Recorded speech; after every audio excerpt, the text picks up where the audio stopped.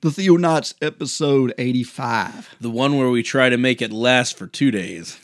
The Theonauts Podcast.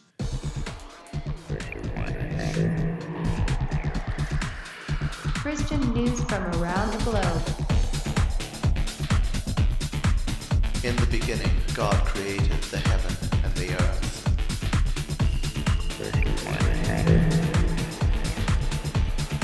It is the glory of God to conceal a thing, but the honor of kings is to search out a matter. Explore the vast reaches of God's Word. Hello, all you Theo sons of none out there. I'm David Gaddy. I'm Jeremiah Orr. Together we are The Theonauts, yet again. Is that a pleasant way of calling somebody, Yeah, I know exactly illegitimate what you're saying. You're a son of none. You little son of none.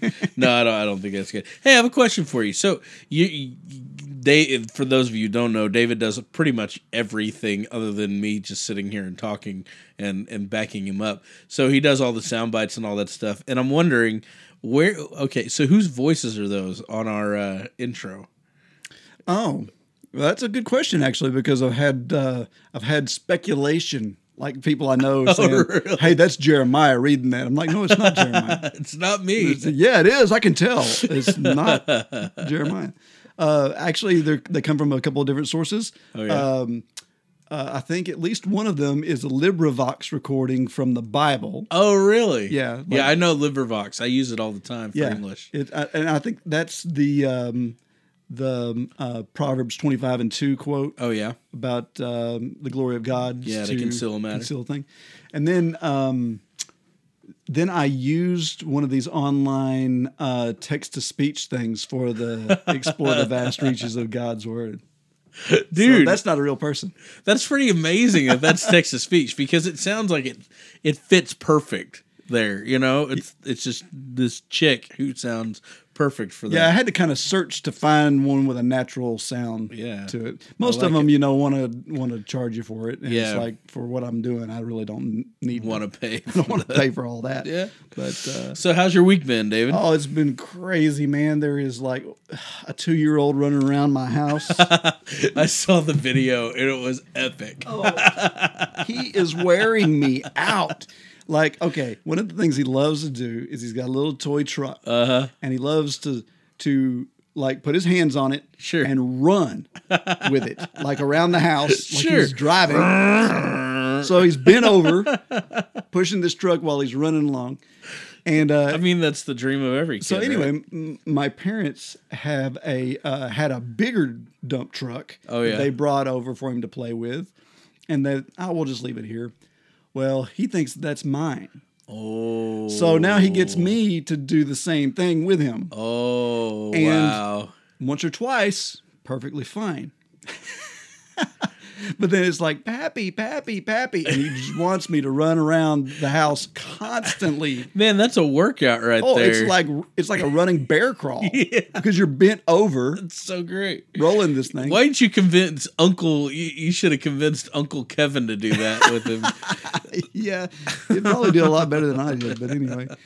So anyway, that's been going pretty good, except for my wife got bronchitis, laryngitis, and she's just having this hard time because she can't even talk. Sure. And she's trying to take care of him at home alone. She's miserable. And whenever I'm not there. So yeah, that's going on. But the good news is my daughter and son-in-law had a good report from Ethiopia.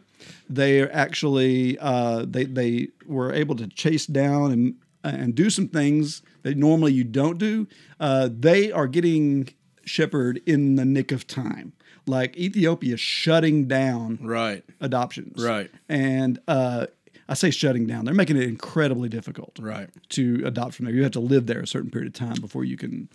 Yeah. So anyway. Why are they doing that?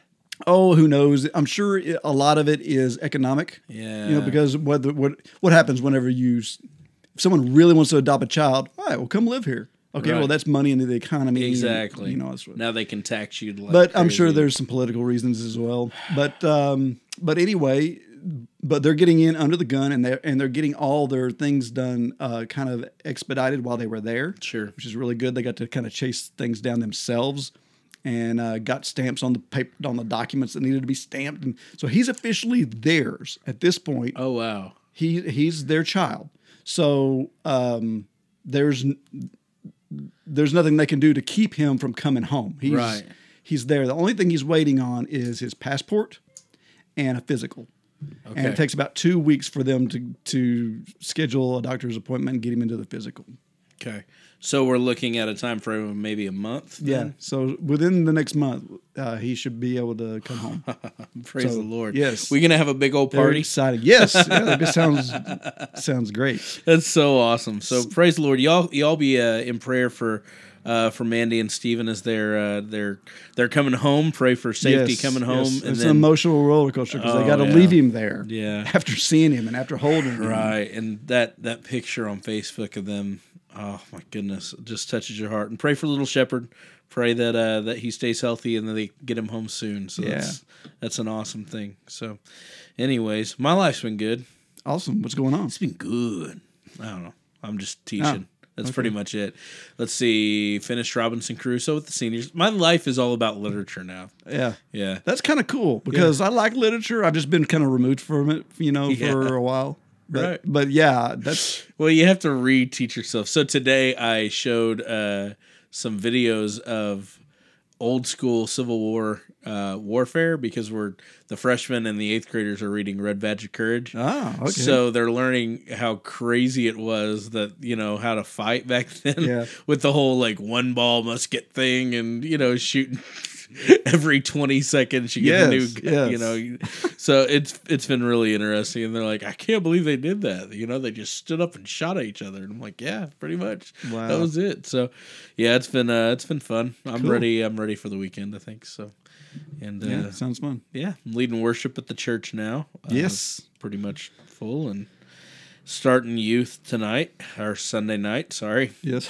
So working on that, and my plate is full. Awesome. But God is good. Well, I can relate. My plate is full too. That's good. That's good. Well, so are we ready to roll? Without any further ado.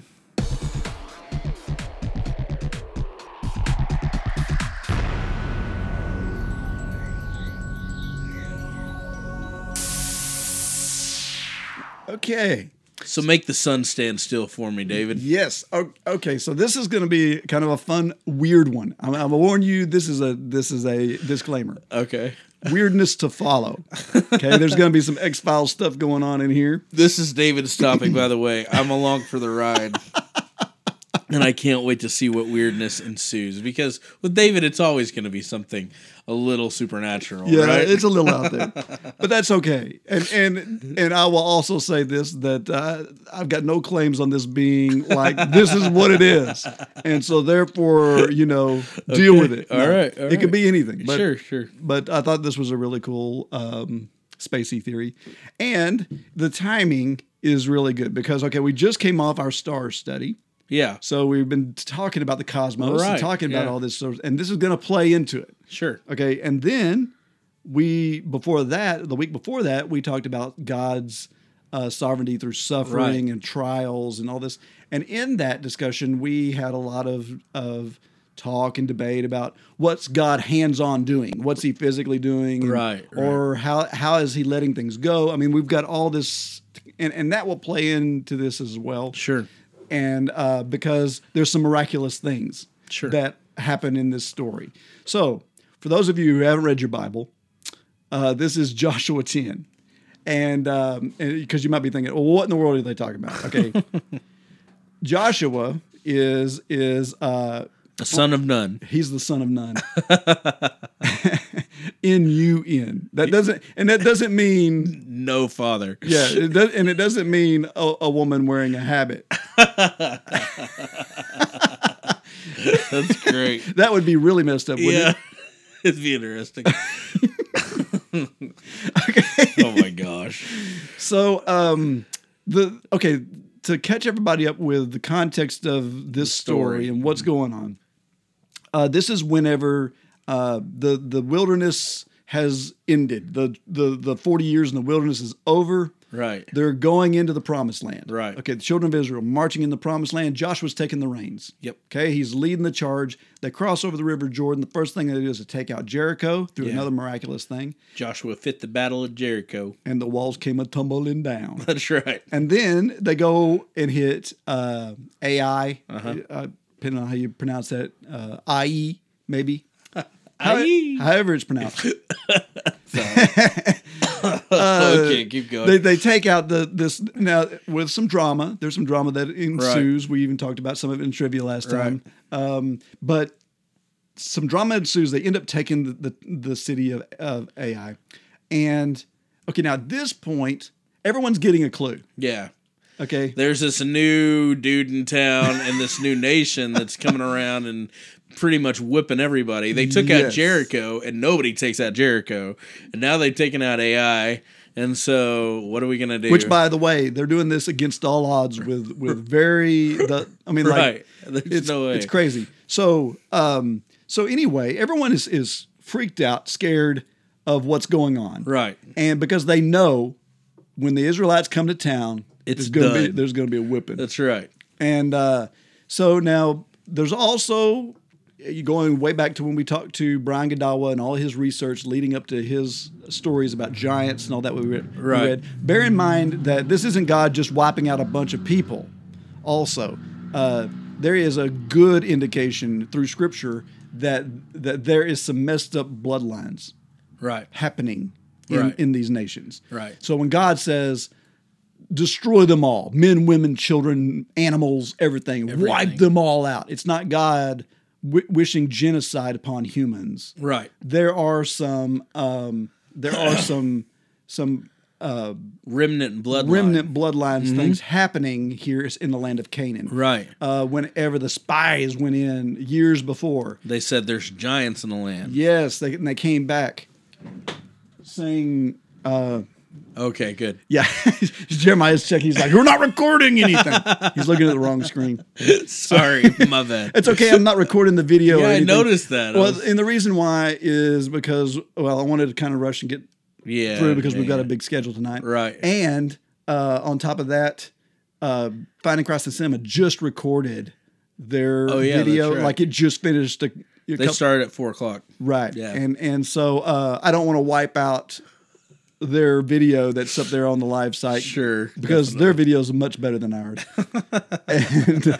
and they talked about The Visit, by the way, which I just watched. Did you? I just watched it last weekend. That is an awesome movie. Oh my god! Like it is.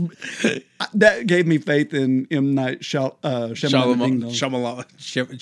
Yes. Shyamalan. So he's back on form with this movie. Yeah, and, he did great. So, but anyway, go check out Finding Christ in Cinema. Right. And listen to their take on it because Michael wasn't crazy about it. Brendan really liked it. But the cool thing is the message that's underneath about getting over anger and resolve.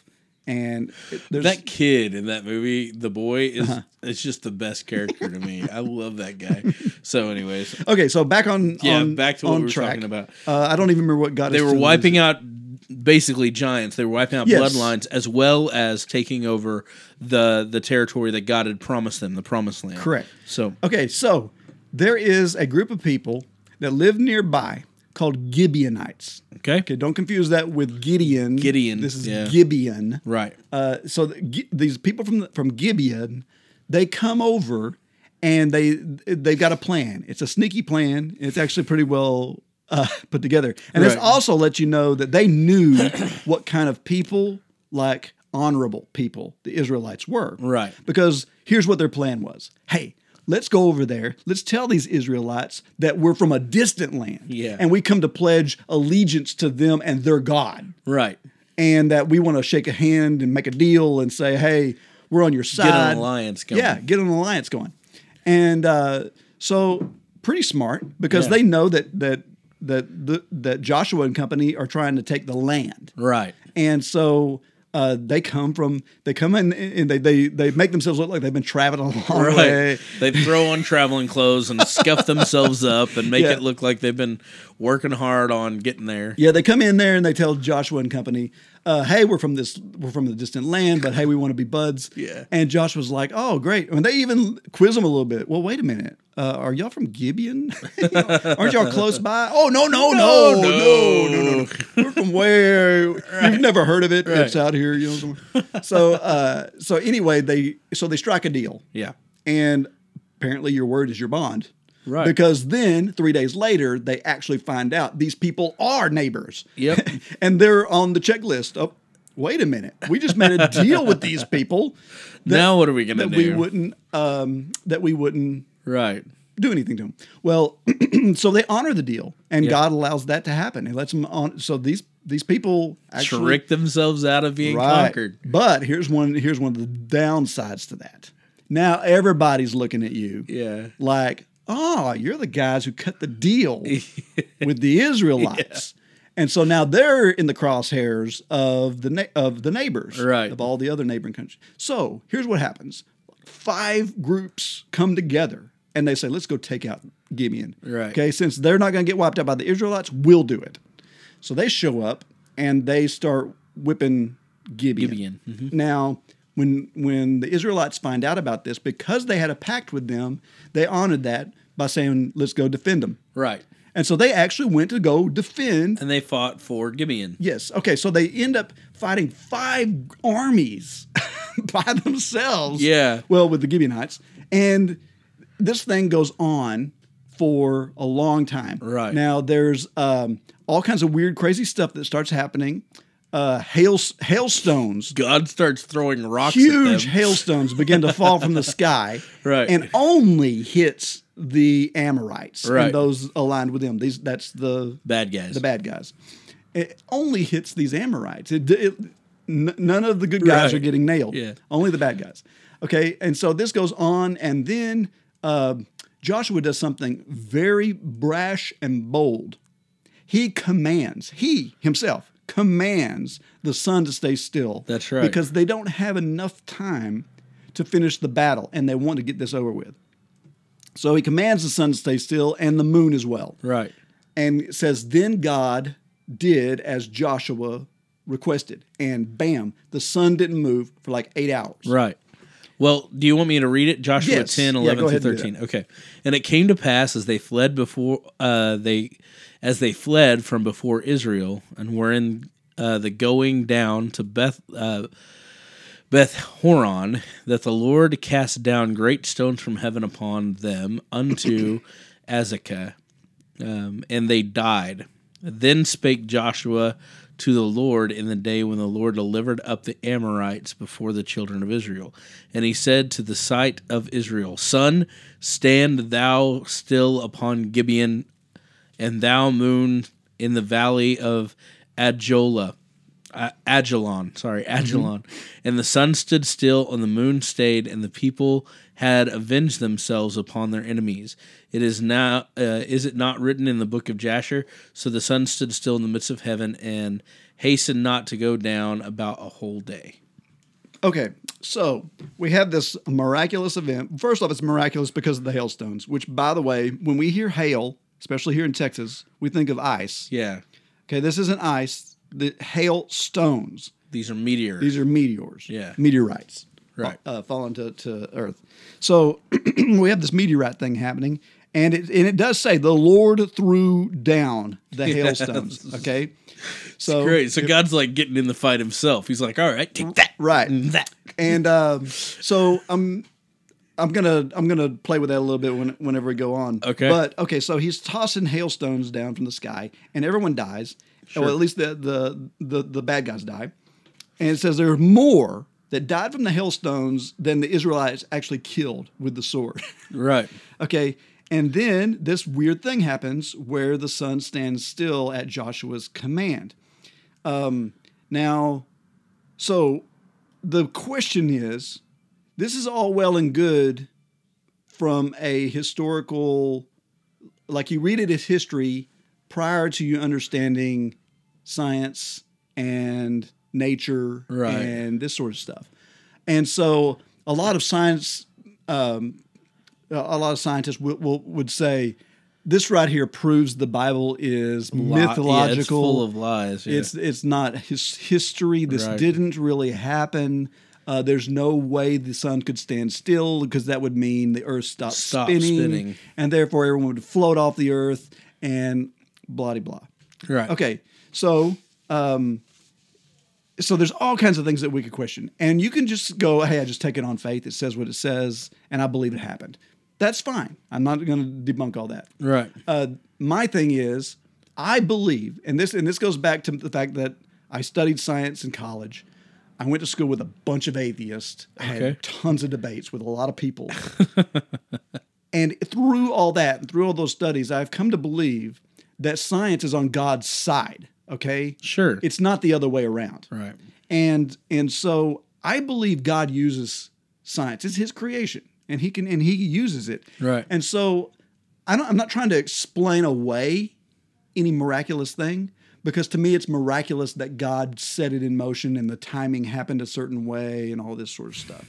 So there is science that I believe can explain what happened. That doesn't make it any less miraculous. So that's what I want to clarify. Okay. I'm not stealing from God, not saying he's not being miraculous. I'm saying he's so miraculous that he arranged it in such a way scientifically that it would happen at the right time to the right people. Right. Because remember, these hailstones only hit the bad guys. Right. Okay.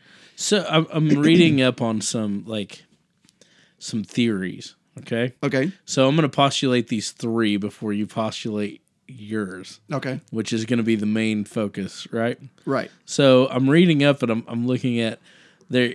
Some people believe it might have been some form of a reflection, a bending of light of the sun and moon.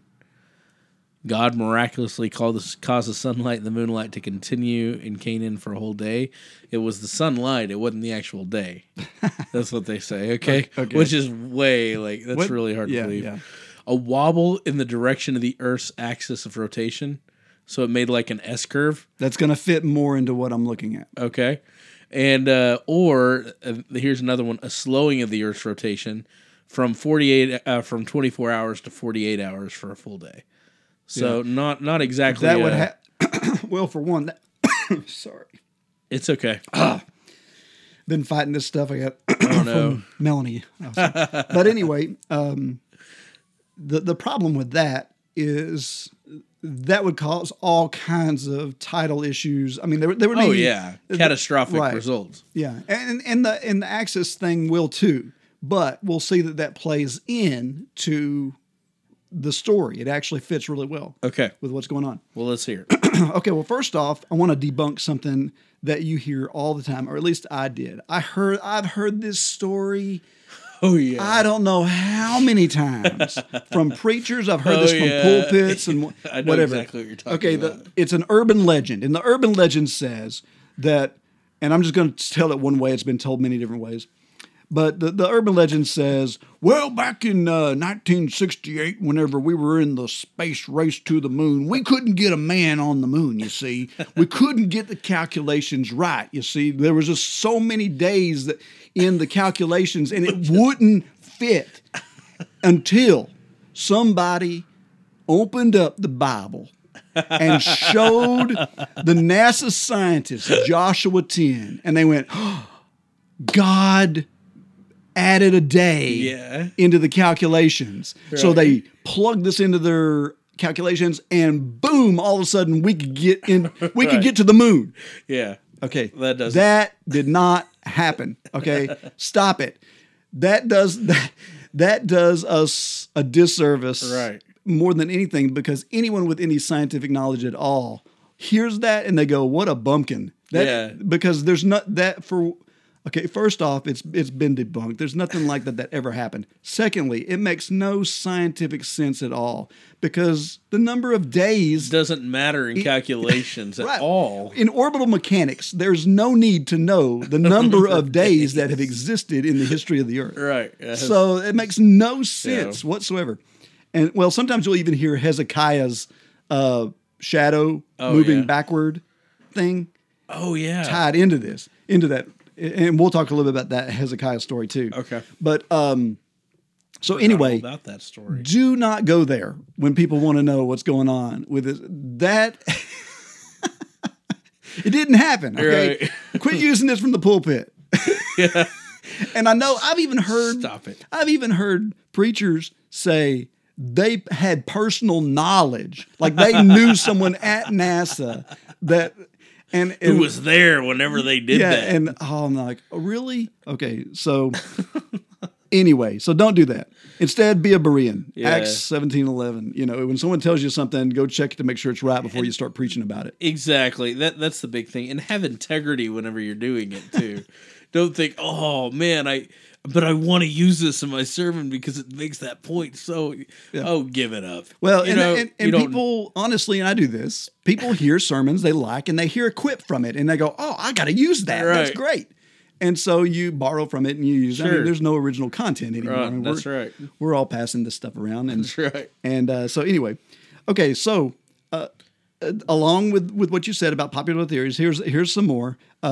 First off, God stopped rotating the earth completely and disrupted the laws of physics miraculously and held everything in place. Okay, that's perfectly possible. He can do that. He He's can God. he can do that. I'm not saying he can't do it. I'm not Right. saying it didn't happen or whatever. I just think that God is a cool engineer. And I think it's a lot cooler that he formulated it in Right, in right. other ways. Okay. Well, and he also so many times he works inside of science and what he has created, which is the scientific laws in order to bring about his purpose. So why wouldn't he do that here? Right. But anyways, right. Well, God is the author of right. nature. Yeah. Quit pitting God against nature. He's not against nature. Nature serves him. That's right. And serves his plan, serves his needs. he created science. Yes, he's in charge of all of it. Okay, so now the battle, this one is kind of goofy to me. The battle happened at night, and Joshua was actually praying to prevent the sun from rising. Thus, God answered it through a heavy fog. I've heard that before. But it's like that doesn't even make sense because it's not like they were fighting with headlights or anything like that. They had to see what they were doing, and that was why he wanted more daylight. Right. So it right, doesn't right. make any sense. Yeah. There is one that says it does quote the book of Jasher. It mentions that, and right before the show, I pulled the book of checked it Jasher out and we read it. It doesn't say anything that we haven't read right here in Joshua 10. Right. There's no extra stuff to. But the argument is that the passage was written in prose. That it's quoted from the book of Jasher as poetry. Poetry, yeah. And therefore, it doesn't. It's not. It's a poetic structure. metaphor. It's figurative. Yeah. But just because something is in poetic structure doesn't make it figurative. For example, Genesis 1:1. Yes. Is poetic structure. Yeah. And so okay. So here's the one I want to kind of lean on. It comes from an astrophysicist by the name of Donald Patton. And his hypothesis is that he did the scientific study about how the Earth and Mars once interacted with one another and eventually affected our calendar and our orbit. This doesn't try to explain away the miracles of God. Once again, as some natural thing that God's not involved. It just happened. Just saying God used this stuff. If Joshua, imagine Joshua stands there at the exact moment. I mean, what are the probabilities? But anyways. Okay, so Donald Patton is an astrophysicist who Yes. came up with this. And I will also say the reason I even thought of it is because you were mentioning last week, Chuck Missler. Yes. And a study by Chuck Missler that you were listening to. And that's where I actually heard this the first time. Right. So, and he got it from Donald Patton. Okay, so to get to explain this a little bit better, we're going to back up a little bit and look at the fact that the calendar changed. Okay, and this is going to make sense right now. It's like, whoa, you're changing topics, but it'll make sense. Okay. Okay, so our calendar has changed. Right now, there's 365 and a quarter days in a year. Right. Okay, and that's why we have leap year. Leap year. This year. Every 4 years, you make up that quarter a day at one time. Right. Okay, and we do this. You have to do that leap year thing. Otherwise, the calendar gets thrown off, and it doesn't match with the heavens and everything else. Right. Okay, so At one point, here's the interesting thing. At one point, there were 360 days in a year instead of 365.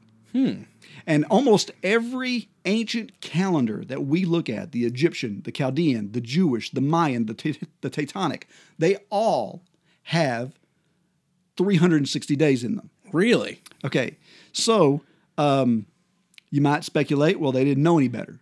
Well, we know from history that that's not true. It doesn't really make sense because they were more farmers than we are. Right. And they had to have accurate calendars and keep track of things. Well, and we've already seen that their what's it called?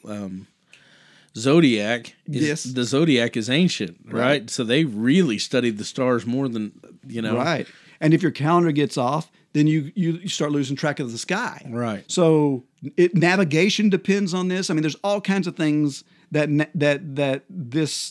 important accurate calendar is. Okay. And also, why, if it were just them being unknown, then why in the world would they all have exactly 360? Like on the other side of the world had the exact same calendar. Yes, the Mayans versus the Egyptians. The Egyptians, yeah. On two separate Hemispheres. continents Yeah. completely. Yeah. Right. So why is it that our calendar changed? There's no real good historical answer for this. Right. But we do know that it happened sometime around 701 BC. Okay? In the Jewish history, Hezekiah, talked about him just a second ago, Hezekiah was the one who changed it. Huh. Now, he did it differently than what we're doing. We're currently under the Gregorian Roman calendar. Of the 365 and a quarter days per year. But the way we make up for that quarter of a day is we have leap year. Right. Well, what the Jews used to do, what Hezekiah did is, let's see, I had it written down here. He added a full month to the Jewish calendar 7 times every 19 years. Okay, so that's confusing. But that's how he kept it. That's how he made up for the 360 and a decimal days a year or whatever. When he went from that to the 365 and a quarter days a year, instead of doing it 365 days, he still kept the 360. Right. But in order for it to catch back up, he had to add an entire month to the calendar. Wow. So this happened 7 times every 19 years. So the question is why? Why did the calendar change? Why has our amount of days in a year changed? Well, that's one of the things that Donald Patton was looking into. And also this tied into his view of an ancient study about the planet Mars. Okay, so before we get into it much more, let's look at Mars itself. Mars had a huge influence on the ancient world. It's really strange when you stop and look at it, more so than any of the other planets. There is ancient cult. I feel like you should be like the what is the ancient aliens guy right now? Aliens, man. Okay, go ahead. So, okay. So ancient cultures feared and worshipped the planet Mars. They thought it to be a powerful god. He was menacing. He was the god of war. This god planet wasn't named Mars until the days of the Romans, but before then, it was called Ares by the Greeks, and before that, it was called Baal. And of course, we know Baal from all the scriptures. It was the god. He's a god of war, and he was one of the gods that the ancients feared a lot. And in 2 Kings 23, verse 5, it's kind of interesting here how the use of Baal's name is tied into the cosmos. It says, and he deposed the priest whom the kings of Judah had ordained to make offerings in the high places and the cities of Judah and around Jerusalem. Those also who burned incense to Baal, to the sun, to the moon, and the constellations, and all the host of heavens. Actually, the King James translation uses the term planets in there instead of constellations. So there's a planetary significance to this god worship that they're worshiping. The Teutons called him Zeus, so their whole culture is named after this god. Right. That's why we have a Tuesday, by the way. That's his day. That's right. So and March is named after him. Yeah. So there's a whole month named after him. Why is there this big deal being made over such a small planet in the night sky? I mean, honestly, if I asked you to go pick Mars out of the sky, could you do it? No. That's because it's really insignificant in the night sky right now. Right. It's a small... And it is. It does travel differently than stars through the sky, and it does have a red hue. But most people can't tell that with the naked eye. Right. You have to really get out your binoculars or a telescope to do that. So if it's so hard for us to pick out, why in the world were they so freaked out by it? Well, many scientists believe that Mars and Earth were used to be on a slightly different resonant orbit than what we are on now. The Earth was on a 360-day orbit.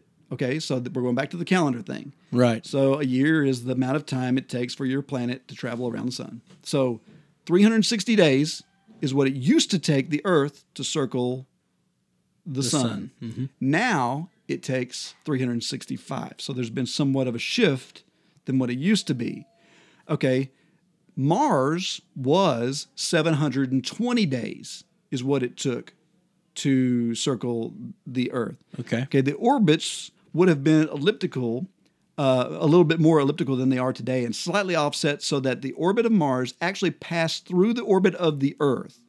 This would cause them to pass by near each other on several occasions in about 108-year intervals.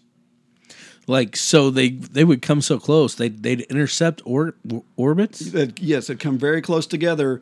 Every 108 years, they'd pass by one another. Okay. Now, you can imagine what this would do. Where is this information, by the way? This is really interesting. This is Donald Patton wrote this book years ago. Okay. It's called Catastrophism in the Bible, or Catastrophism in the Bible, and the Long Day of Joshua. Okay. Okay, so, and of course, a lot of this is still theory, but right. Okay, but here's where it starts to tie in. In this model, this is all mathematical. In this model, the planets would come nearby enough to cause gravitational influences on one another every 108 years. This would cause tidal waves, earthquakes, meteorite showers, because it would break apart the debris that was between us and whatever, and so meteorites, lightning in the sky. I mean, there was all these things that would happen, and Mars would rise on our horizon like the moon, like bigger than the moon. Wow. And so you can imagine how this would scare people. Sure. And you know that every 108 years this is going to occur. It's going to happen again. And it's going to cause all this. So here's one of the things that would also do. It would cause the orbits to shift ever so slightly. So the gravitational, it's like putting two magnets together. Right. How they repel. So this would happen and the orbits would shift just slightly. Okay. Okay. Which I'm getting you. So after doing this 108 years for so long, right, it stabilized right around, by this mathematical equation, right around 701 BC. So they don't come in contact with each other anymore. They're on a different orbit now. Right. And and since that changed our orbit, that would change our calendar. And so we would have to make adjustments to the calendar in order to... but 5 days, like 5 whole days, it would change... Wow. Well, think about how far away the Earth is from the orbit of Mars now. So... That makes sense, I guess. Yeah. Wow. So anyway, here's some stuff to kind of back this up, okay? Because I know right now it's very X-File-ish and very geeky. Well, I mean, I'm reading an article about it on Ancient Aliens itself. So That's awesome. So keep going. Okay, so here's an interesting thing to note, that this may have been a tool of God in order to make a lot of the miraculous things that he had happen. He purposed, he used this 108-year interval to plan it and make things function. Okay, so for example, the flood of Noah. However the flood occurred, whether that's a hydroplate theory or whether it's the what do you call it, the canopy theory, or whatever it is, something drastic happened that caused the flood. That happened in, if we believe the Bible's lineages and we add up the years, that happened in 2484 BC. Okay. Then the Tower of Babel, that event occurred in 1944 BC, which was 540 years later after the flood. Okay, so whatever it was that happened at the Tower of Babel, that happened at that time. It happened at that time, which 540 years is 108 times 5. Okay. So it would have happened on one of these increments. The long day of Joshua that we're talking about today, that happened in 1404 BC, which is another 540 years. It's exactly 540 years from the Tower of Babel, which is 108 times 5. So it's on one of these 108-year cycles. Elijah at Mount Carmel, whenever he is challenging fire comes down. And who is he challenging? Oh, yeah, Baal. Baal. He's challenging the worshipers of Baal. Right. Who's Baal? Mars. Yeah. Okay. So he is challenging them to rain fire from heaven and light this offering on fire on Mount Carmel. Now remember, one of the side effects of the stuff is lightning and such. Okay. So that happened in 864 BC, which is 540 years after the Joshua's long day. So once again, 108-year cycle. So cast in your mind, for example, why would Elijah schedule this thing when he did if it wasn't on an event whenever Mars or Baal would be the most prominent? So you've got Mars rising on our horizon, larger than the moon. You have all these prophets calling out to him. Oh yeah, this is a good theory. I mean, I'm getting goosebumps here. I mean, it makes sense, but it's like, I wish there were some actual physical circumstantial evidence. Well, there's very little. It's very circumstantial. Yeah, it's very circumstantial, but there is a lot of little bitty things that tie it all together, and that's why we're keeping it going. Okay, all right. Okay, so Hezekiah and the shadow. Remember the Tell me the story. Okay, Hezekiah is like he's dying and he's wanting more time. And so God's promising him he's going to give him some time. So it's kind of like Gideon. He's like, give me a sign, et cetera, et cetera. And the shadow moved backwards so many degrees. Yeah. And that was his sign. Okay, so the shadow moved backwards instead of forward, the direction it was normally going, which means there was some change in how the sun was shining. Yeah. Okay, so this happens in Isaiah 38, verses 7 through 8, where it says, "This shall be the sign to you from the Lord, that the Lord will do this thing that he promised. Behold, I will make the shadow cast by the declining sun on the dial of Ahaz turn back 10 steps. So the sun turned back on the dial the 10 steps by which it had declined." Okay. So now here's a thing that is one of the parts of this theory is that when all of this drastic stuff is happening, the pull that these planets gravitational pull that they would have against one another would shift not only their orbit, but also their axis a little bit. Okay, so if the axis moves, then we're still going around the sun the same. We're still spinning on our own axis, so we still have gravity and all this. But the difference is our perspective of the sun changes. so that it might stay in the sky or even move the different direction in the sky as our axis is moving. Right. Okay, so that is... But stay in there for 24 hours?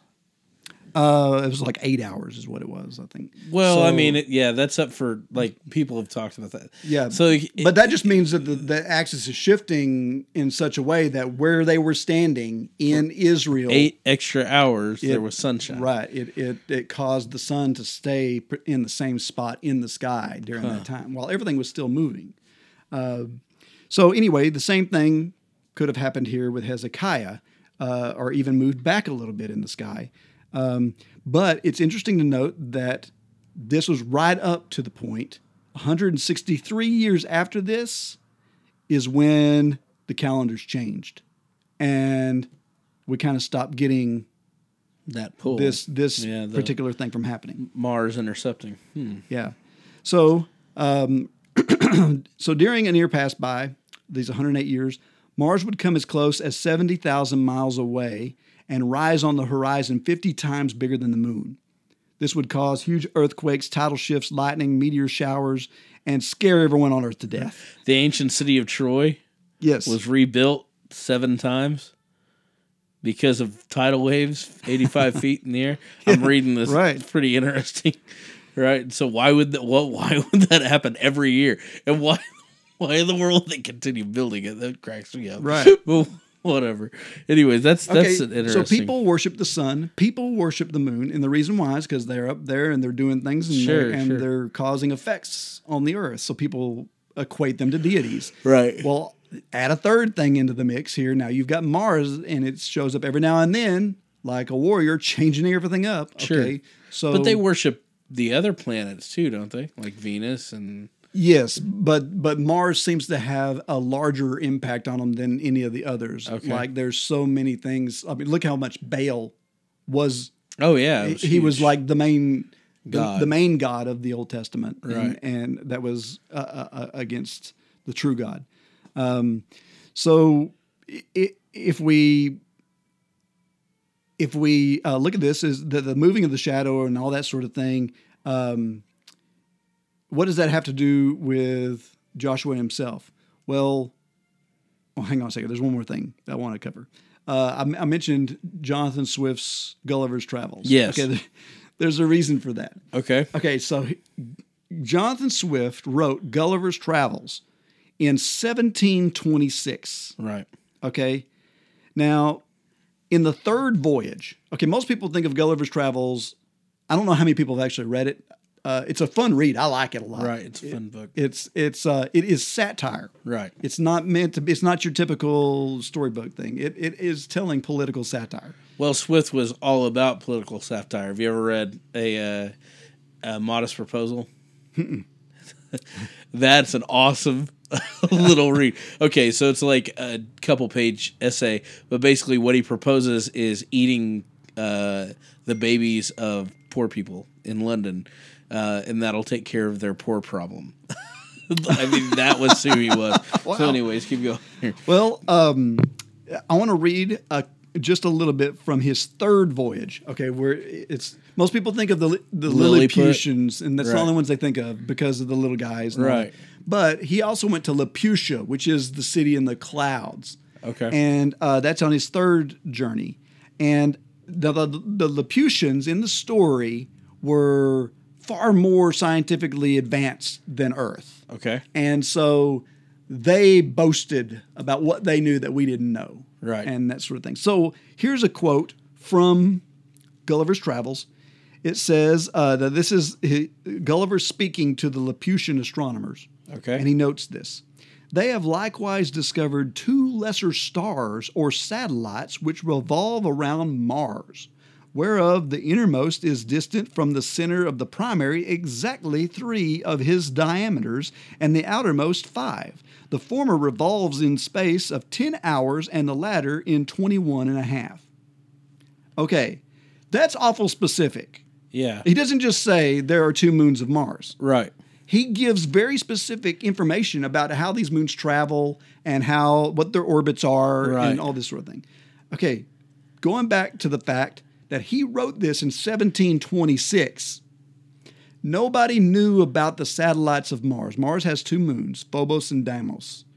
Nobody knew that when Gulliver's Jonathan Travels Swift wrote Gulliver's Travels. Right. So it's either an awful wacky coincidence that Jonathan Swift just happened to not only guess that there are 2 satellites of Mars, but he also accurately guessed pretty close to how they actually behave.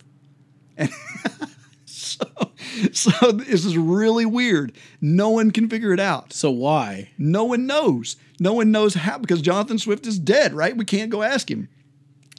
So it's like, okay, but I mean, that was just an English guy, and he wasn't even really. He was a political satirist. That's correct. what he was. So, Correct. Like, how did he know any scientific information? Well, here's the theory. Bring it on. In researching this, it appears that he apparently got his information from ancient Chinese sketches that he probably viewed as mere folklore and myth to some depth to add some depth to his story. In reality, these sketches were more likely eyewitness accounts of near pass-bys of Mars. Ancient Chinese sketches. Yes. Do we have these ancient Chinese sketches? I don't know.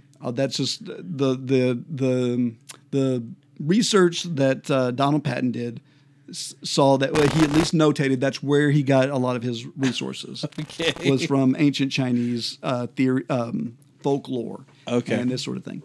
So, if he is getting some of this stuff from ancients, it could very well be that he is reading things of people who had seen it up close and personal. Right. So, all this does is lend itself to the theory that Mars was once much more prominent and closer to the Earth than what it is now.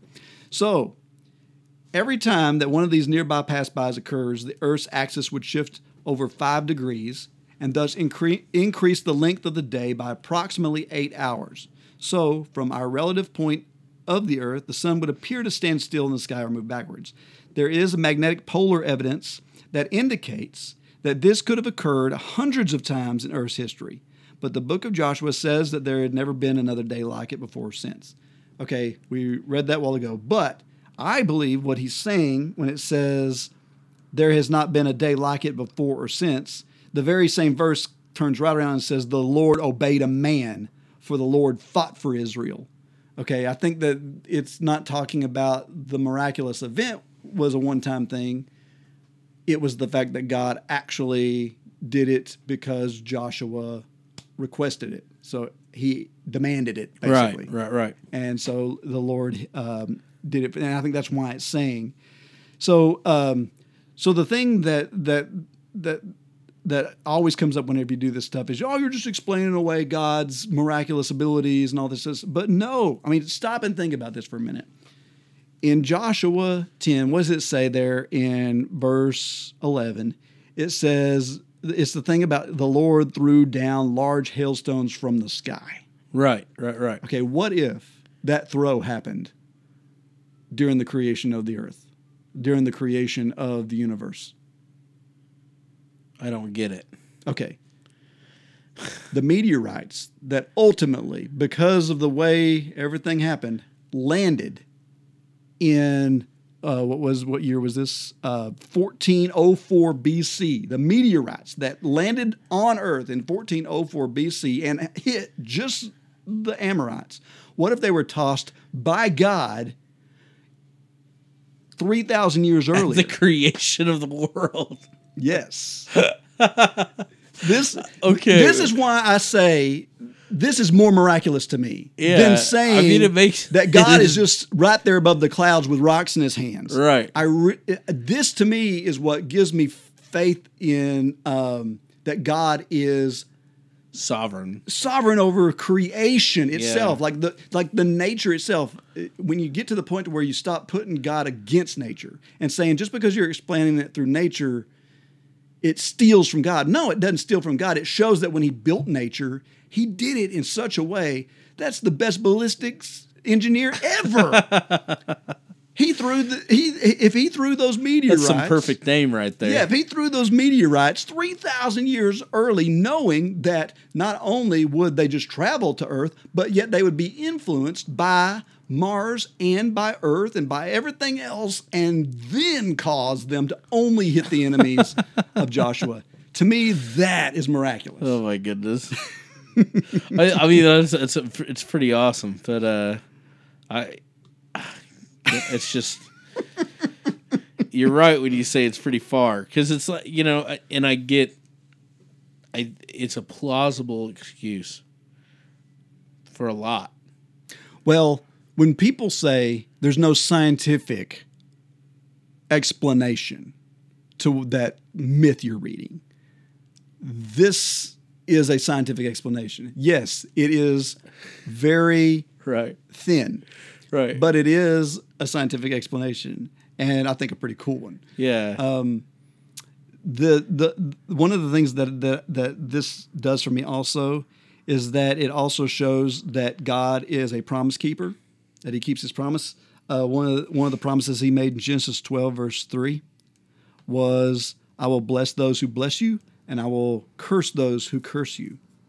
Okay, so he's talking to Israel.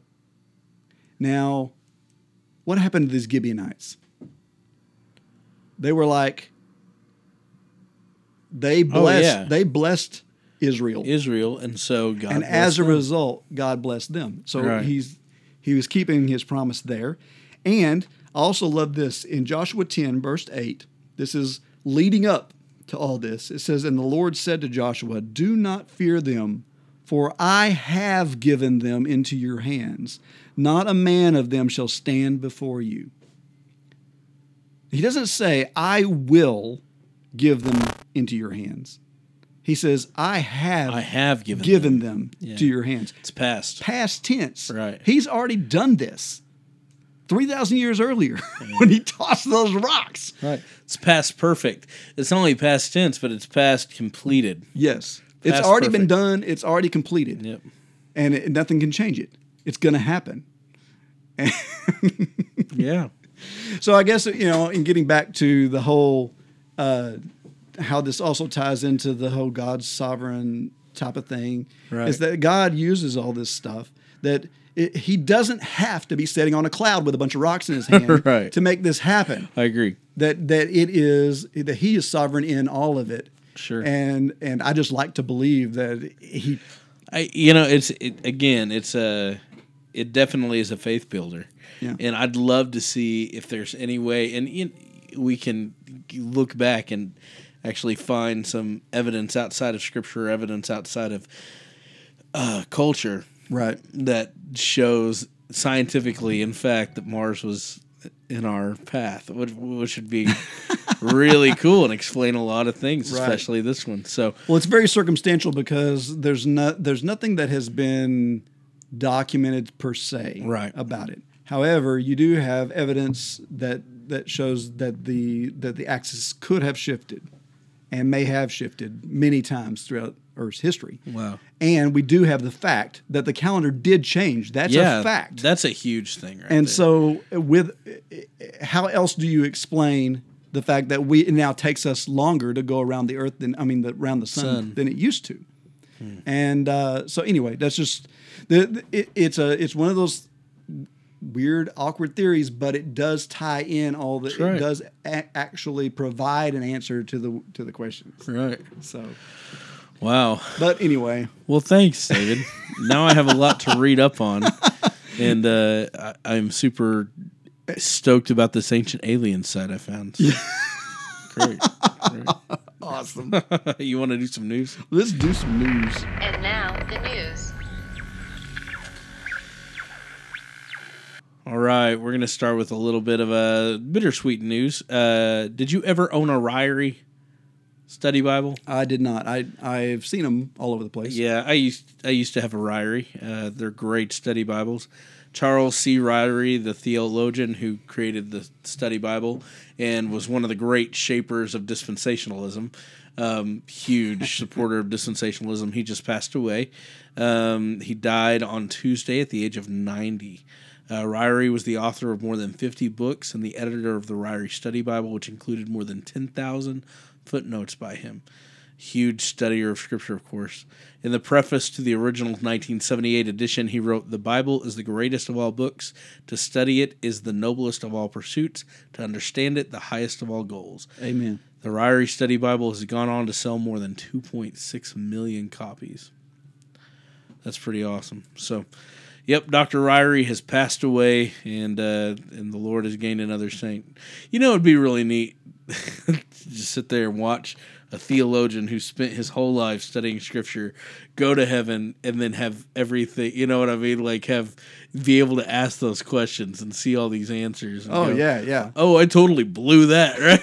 Like, I wish I could rewrite that, or Yeah, that's "Oh, what- I got that dead on," you know. And I don't know if you've ever done this, but I've done that as well. Like I want to see some things of the past. Like I Right. want to see the pyramids getting built. You know? Yeah. I want to see Mars rise on the horizon. I want to see Joshua make the sun stand still. That's great. All right. Should Christians use curse words? Andy Mineo sparks dialogue. Like the name of his last album, Andy Mineo. Do you know who Andy Mineo is? He's a rapper, right? Yeah, he's a Christian rapper. He's really famous with he's what the kids are listening to these days. Oh, yeah, he's really popular with the young ones. With the young folks. Yes. Anyways, Andy Mineo is a rapper, and I'm hip to what you're saying, dude. exactly. It says, like the name of the last album, Andy Mineo never has a problem bringing up uncomfortable topics. That was the name of his last album, Uncomfortable. In a recent Twitter discussion, the rapper posed a question that had some of his Christian brothers and sisters up in arms. Do you guys really think, this is his question, that using profanity in their words we've given meaning in their music, they could possibly be Christian? Why? The Reach Record MC asked on Twitter. The question immediately ignited a heated debate where Mineo and many of his Twitter followers went back and forth on the matter. User Oseri pointed the rapper towards Scripture, stating, "Well, blessings and curses come from the same mouth, which shouldn't be." To which Mineo replied, "What are curses in that text? The word in our culture we deem curses. His cultural words or actual curses." And then, so, anyways, it sparked a lot of debate. I've been reading it all week on Twitter. At one point, he said, "So if I go to my son after a game and I say, 'Good effing job, you did an effing great job,' or I went and said, 'You're the worst soccer player ever,' but I don't use a curse word, which one's a blessing and which one's a curse?" Right. Which is a really good question to pose, right? Yeah. So, I don't know. What do you think, David? Oh, man. Well, I think we've overplayed it Okay. from a Christian standpoint. I mean, I think that because we've created our own cuss words, there's all these Christian cuss words. Right. And you might say, "Oh, I don't have any cuss words or whatever." Oh, whatever. Oh, my stars. Bull's butter. That's my grandma's favorite. Or spit in a bucket. I mean, even benign things like good grief. And I mean, we get all those things. Those are expressions Right. of distaste or whatever, done so in an exclamatory way. I mean, they're the same things. They're not the same things, right? And so Sure. So we justify it. But what I'm getting at is I think that maybe all of it is wrong, but I don't know if we can avoid it all. Does that make sense? I mean, we are flawed individuals. So it's just okay. Me personally, I don't use what we would generally consider profanity. Something, unless something slips on occasion or whatever. But in general, I just don't. And so as of now, if I decided, hey, it's okay, I still couldn't do it because I would personally be uncomfortable with it. Right. All right. But so then my next question is, well, what about people outside of me? Okay, am I going to judge that person for salty language or whatever? I love and that I term, can't, salty language. And I can't get quite to that point either. But here's my thing on it. And this is where, and I've changed my mindset a whole bunch. Now, here's what I say about it. I say that using that language explicitly shows the mindset of a non-intellectual. And what I mean by that is somebody that you can find better ways to express yourself than by saying those words. Correct. That being it limits said, your vocabulary. Yeah, it limits your vocabulary. Yeah, because like the F word can be used as a noun, as an adjective, as a verb, as exactly adverb. Right. But the other side of it is, you're absolutely right. Christians have curse words no matter what. And my mom used to say, well, if you even say crap, what you really mean is the S word, so you might as well say the bad word. So as if you say poopy. Right, exactly. And so my thinking on it is, honestly, this is where I'm at. I believe that we're the ones that make curse words. Mm-hmm. I don't believe that Scripture dictates what is a curse word and what's not. And in fact, Scripture uses strong enough language that we would consider them, if we were back then, we would consider them cursing. Yeah, they would have considered some of it vulgar language. Paul, should we continue to sin so that grace may abound? That word certainly is actually hell. Hell no, basically. By no means, right? Mm-hmm. Dadgum. But then there's also, I consider everything skybalon, right? Dung. Which isn't a proper translation of it because it was used as a Greek expletive. Right. So exactly. So it was an expletive. Mm-hmm. He also considers things to be menstrual rags. You can look at that and see that. Yeah, Isaiah. Yeah, right. So, our worst is filthy rags. Right. Yeah. The word is menstrual rags. So, I mean, you go into it and you look at it and you go, okay, from an objective perspective, what is cursing? So, but on the other side, I believe that the word cursing actually means anything that you say to your brother in anger. Mm-hmm. You can say, "Dadgummit, I wish you'd just die," and that's cursing. Darn you. And that's what that meant. Right. Darn you. I hate you, you son of a gun. You know, that's... You son of none. I mean, you might as well... I mean, that's what that cursing means to me anyways. So, I think I'm just going to step out on a limb and say that... It's better not to. Yeah, but it's not a... But at the same time, it's not the end all sin that we kind of treat it like it is. That's exactly right, and we do far worse. Yes, that's the truth. And the reality is if we're judging others based on their language, you know what? They might have culturally grown up in a completely different atmosphere. You know, a good example is the Bad Christian podcast. Oh yeah, which those guys. Open. Yeah, they have no problem. They're a lot more. They're a lot more open than we are. Yeah. So and when addressed, they have no problem talking about it. That's right. And the whole point is we're all sinners and et cetera, and that's just who I am. And, all right. And I don't know. I'm kind of like, well, yeah, but I try here and there. Right. Well, I was listening to a really good sermon on sin from John Piper today in Romans. Oh, yeah. You just posted that on Facebook. Yeah, I posted John Owen, Be Killing Sin or Sin Will Be Killing You, which is awesome. But the whole point was, and he talks about pursuing on in righteousness, and it's not, and over and over again we have to say this, but it's not that we try to be good so that we can get into heaven, or we try to be good so that we can be Christians. It's that we strive for perfection because we've been given freedom in Christ. Right. And that's the point. So, anyways, whenever you hit your toe and say your expletive, don't think that you have to ask Christ into your heart again, quote unquote. Ask Christ into your heart. Yeah, that's the Baptist statement right there. I didn't do that. Yeah, me neither. Well, I did that a whole bunch and it never took. Okay.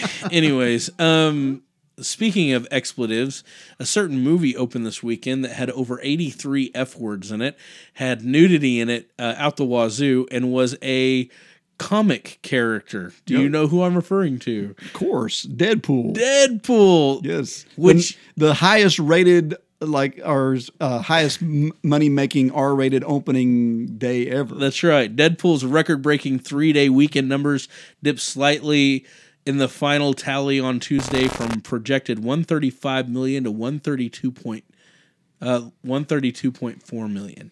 This movie made $132.4 million on a weekend, the highest grossing $150 million. So this movie has made more money than anything else, and it's also sparked one of the biggest controversies in online Christendom. Mm-hmm. I don't know if you've been reading the Geeks Under Grace. Yes, I have. It's great though. Yeah. All the people talk debate about this. Yes. So, what do you think? Should Christians go watch this movie? Well, I think it would be along the lines of any movie like that. And the question is not a yes or no answer, in my opinion. It's something that has to be discerned in the individual's heart as to whether or not that's something they should watch or not. I do think there is a lot of people don't realize what comics are like. That's true. And because most people have a view of comics of either being funny paper stuff or, little superhero stories or whatever. But especially modern day, well, even back in the 80s, I mean, from that time on, comics got really gritty. Yeah. And they've been really gritty. They have been. And salty. Yeah, definitely. And here's my argument, though. A lot of people are saying, well, Deadpool is just staying true to the source material. And I believe that. Deadpool is very true to the source material in that movie, right, from what I understand. But so was Captain America. It was very true to its source material. That's true. So was Iron Man. It was very true to, even showing him getting drunk. So was, all these movies have been very... Marvel has done a really good job at being true to its source material, and I don't think most of the Marvel characters in the Marvel universe, there's some gritty characters. Well, there are some darker Marvel characters, the Punisher, the Daredevil. Right, and they haven't done those, but Daredevil has been really true to its... Yeah. Watching Kingpin take that guy's head off with a door. Yes. That's pretty messed up. Yeah, it was. So. Anyway, so I think that here's the only problem I have with Deadpool. I think that they needed to do a better job of letting parents know that this wasn't going to be another Captain America, that this wasn't going to be another, another Iron Man or even Wolverine. Well, and that's a good point because Wolverine is very, the Wolverine comics, right, not going way back to the 60s, it was different, but. These the days, 80s updated versions, right? Extremely gritty with Wolverine. Gritty is a good word for it. It's been, and from what I understand, there's talk of Wolverine 3 and rated R being rated R, and that I really have a problem with because the kids have been going. They've already established who he is. Right. Yeah, so doing that, and Fox is really bad about finding something that makes a lot of money and thinking, okay, let's duplicate this and duplicate it. And that's what they're trying to do because Deadpool made a ton of money for them. So now they're going to try it with Wolverine. And, I just think it's going to be a pretty devastating thing. And Monday I had my day off and I went and watched The Revenant, and I watched people getting tickets to Wolverine, or not Wolverine, Deadpool. And I saw one family that had like a 5-year-old boy and a 7-year-old girl. Oh, wow. Walking into that movie. And I'm going, they have no clue what they're about to watch. Well, the MPAA rating of R should indicate give you some clue as to what the content of this film is. But I really think parents ignore that anymore. Yeah. They just don't get it. They need to have somebody go, look, don't take your kid to this movie. Because they're just going to, be exposed to boobies. Well, you know what I mean? And this character has been one that has been longed for by geekdom for a long time. Oh, yeah. I mean, like if you go to the Comic Cons, every Comic Con there is tons of Deadpool. At least 20 of them. Yeah, it's like Deadpool is fat Deadpool, girl Deadpool, skinny Deadpool, short Deadpool. The most cosplay character there was, and there was no movie. There was nothing. It was just comics. Yeah. And it was even originally the comic was like a satire. So, anyways, it's really interesting to me, that whole argument. So, what do you think? Chime in. Let us know what you believe. Okay. Yeah, I'm sure we'll get a bunch of. That's right. We need to move on. I know time. Okay. I got some Pope news. Oh, you do? Well, let's sing along. Come together. The Pope called Donald Trump not a Christian. Wow. Just when you thought the national saga with real estate mogul and the GOP president candidate Donald Trump couldn't get any stranger, the Pontiff himself publicly questioned Trump's faith. Yes, that's right. Speaking earlier today, Pope Francis said Trump is not Christian if he wants to build a wall along the U.S.-Mexican border, something the candidate has repeatedly said he wants to build. He said, a person who thinks only about building walls wherever they may be and not building bridges is not Christian. This is not the gospel. It didn't take long for Trump, who claims to be a Presbyterian, to respond. For a religious leader to question a person's faith is disgraceful. Whatever. Like that never happens. Yeah, seriously. I am proud to be a Christian, and as president, I will not allow Christianity to be consistently attacked and weakened, unlike what is happening now with our current president. No leader, especially a religious leader, should have the right to question another man's religion or faith. You know what? A simple answer would have just been, hey, I'm a Protestant. Yeah, exactly. You have no authority over me, Pope. Oh my goodness. Listen to me right now. Donald Trump is one of the most interesting characters, and I almost feel like I'm in a cartoon whenever I think about the fact that he's running for president of the United States of America. This cannot be happening. This cannot be happening in the world right now. I don't know what's worse, Clinton or Trump. And sorry if I'm stepping on some political toes right now, but oh my goodness. Have you listened to this guy talk? I think the whole thing is kind of messed up. It's like there's not a lot of good candidates. I give up to go around anymore. I really give up. I don't know. I pray for another William Wilberforce. That guy was a career politician and a great Christian. And he led for the abolition of slavery in England. And man, we need Christians to stand up like that again. Anyways, so that's my Pope news. And I got some history, and then we'll be done. Oh, okay. Let me turn on the TARDIS there. Let's hop in. Ooh, it's a lot bigger in here. It always is bigger on the inside. It freaks you out every time. It does. All right, today the most popular book in the Christian world next to the Bible itself saw publication. Can you guess? Next to the Bible. Next to the Bible, most popular Christian book ever made. Oh, Christian book ever made. Mm-hmm. Pilgrim's Progress. Yep, that's right. Whoa! John Bunyan, February 18th, 1678, created or got published the Pilgrim's Progress. Of course, we know the story is about Pilgrim who or about Christian. Yep, a man named Christian who heads from sin to freedom in Christ into heaven, right? Yes. He's on that pathway and he meets many the city of glory or whatever. Yeah, that's right. Celestial City. Celestial City, yes. Have you ever read Hawthorne's take on that? Huh. It's called The Celestial Railroad. It's really good. You ought to check that out, or just read the highlights of it. Yeah. Because I just taught this to my juniors, and it's hilarious. Basically, he takes the modern thinkers of like, oh, we're not going to take that old Pilgrim's Road because that takes forever. We're just going to hop on this railroad. And then the guy who's hopping on the railroad, he's looking around and he's like, hey, what are all these demons doing working the railroad? and he's like, oh, don't mind them. They're our helpers. Nice. So it's really good. Anyways, but so Pilgrim's Progress. All right, that's all I got, man. Oh, okay. Whew. Really? Well, it's not voicemail, but it is email. Okay, email. Okay, so we got feedback from Philip. Saint Philip. Yep, our patron saint from the GCT network, and which, by the way, also just did a T-shirt based on one of his quotes. So, I heard about that. Yeah, it's on Finding Christ in Cinema, episode 91. Yeah, he wrote in, and in part of his comment, he said, "Ungrace is not an effective witnessing tool. Ungrace. Ungrace. is not an effective witnessing tool.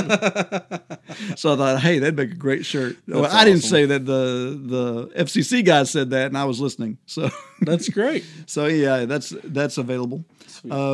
Okay, so we got an email from him. Yes. Okay, he says, hey guys, great show on suffering and a good job by Brian Guesting. Sorry a bit late with this, but I wanted to toss in my 2 cents. Suffering is never easy, and I think when our perspective is that of looking at the world, quote unquote, under the sun, it is more difficult than it has to be. Jeremiah did well to emphasize perspective like he did, and when you look at Ecclesiastes, it uses the phrase under the sun a lot. And much of the negative perspective that comes from that book is a result of looking at the world with more of a temporal perspective rather than an eternal one.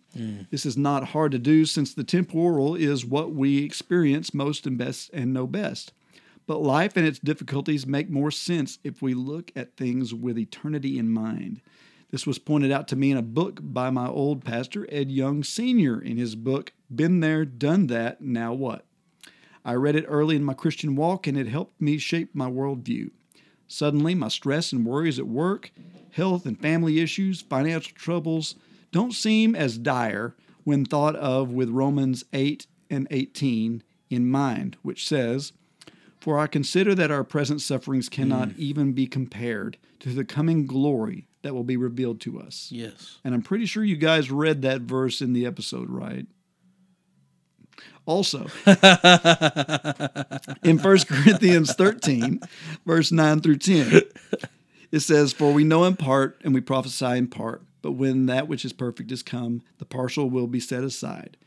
We don't see all the implications of our suffering, and our vision is clouded by experiencing it sometimes, although it actually can produce great clarity as well. I get why the issue of suffering can be a stumbling block to some people placing trust in God, but consider the alternative. Without God, suffering and our very existence is inconsequential, coincidental, and lacking in any intrinsic value or meaning.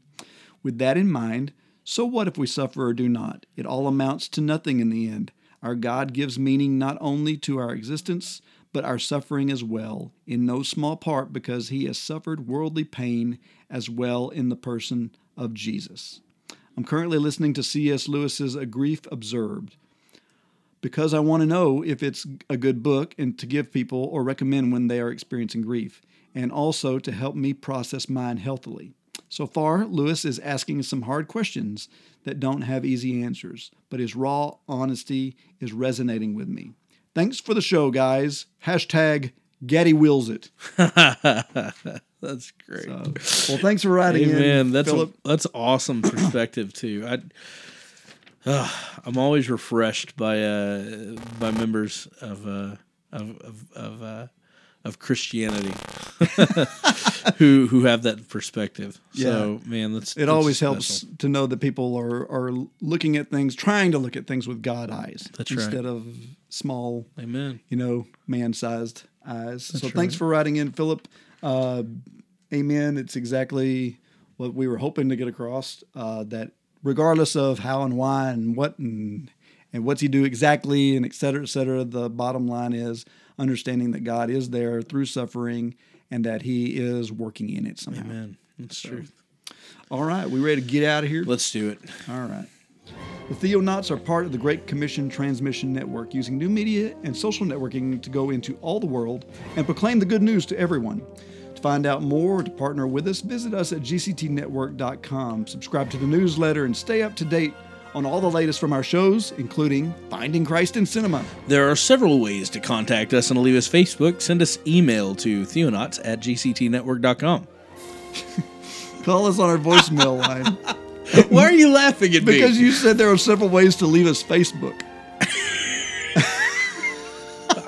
Are you serious? Yeah, you can email us and leave us Facebook if you like.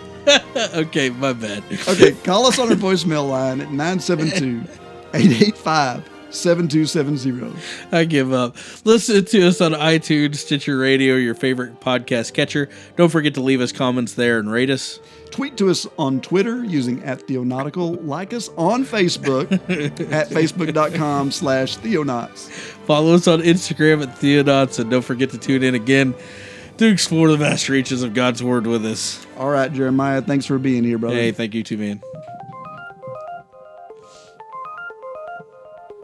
This has been the Theonauts Podcast. Call us with your questions or comments at 972-885-7270. That's 972-885-7270. We'd love to hear from you. You are tuned in to the GCT Network. This is your Great Commission. This is your Great Commission transmission. At GCTnetwork.com. This is your Great Commission transmission.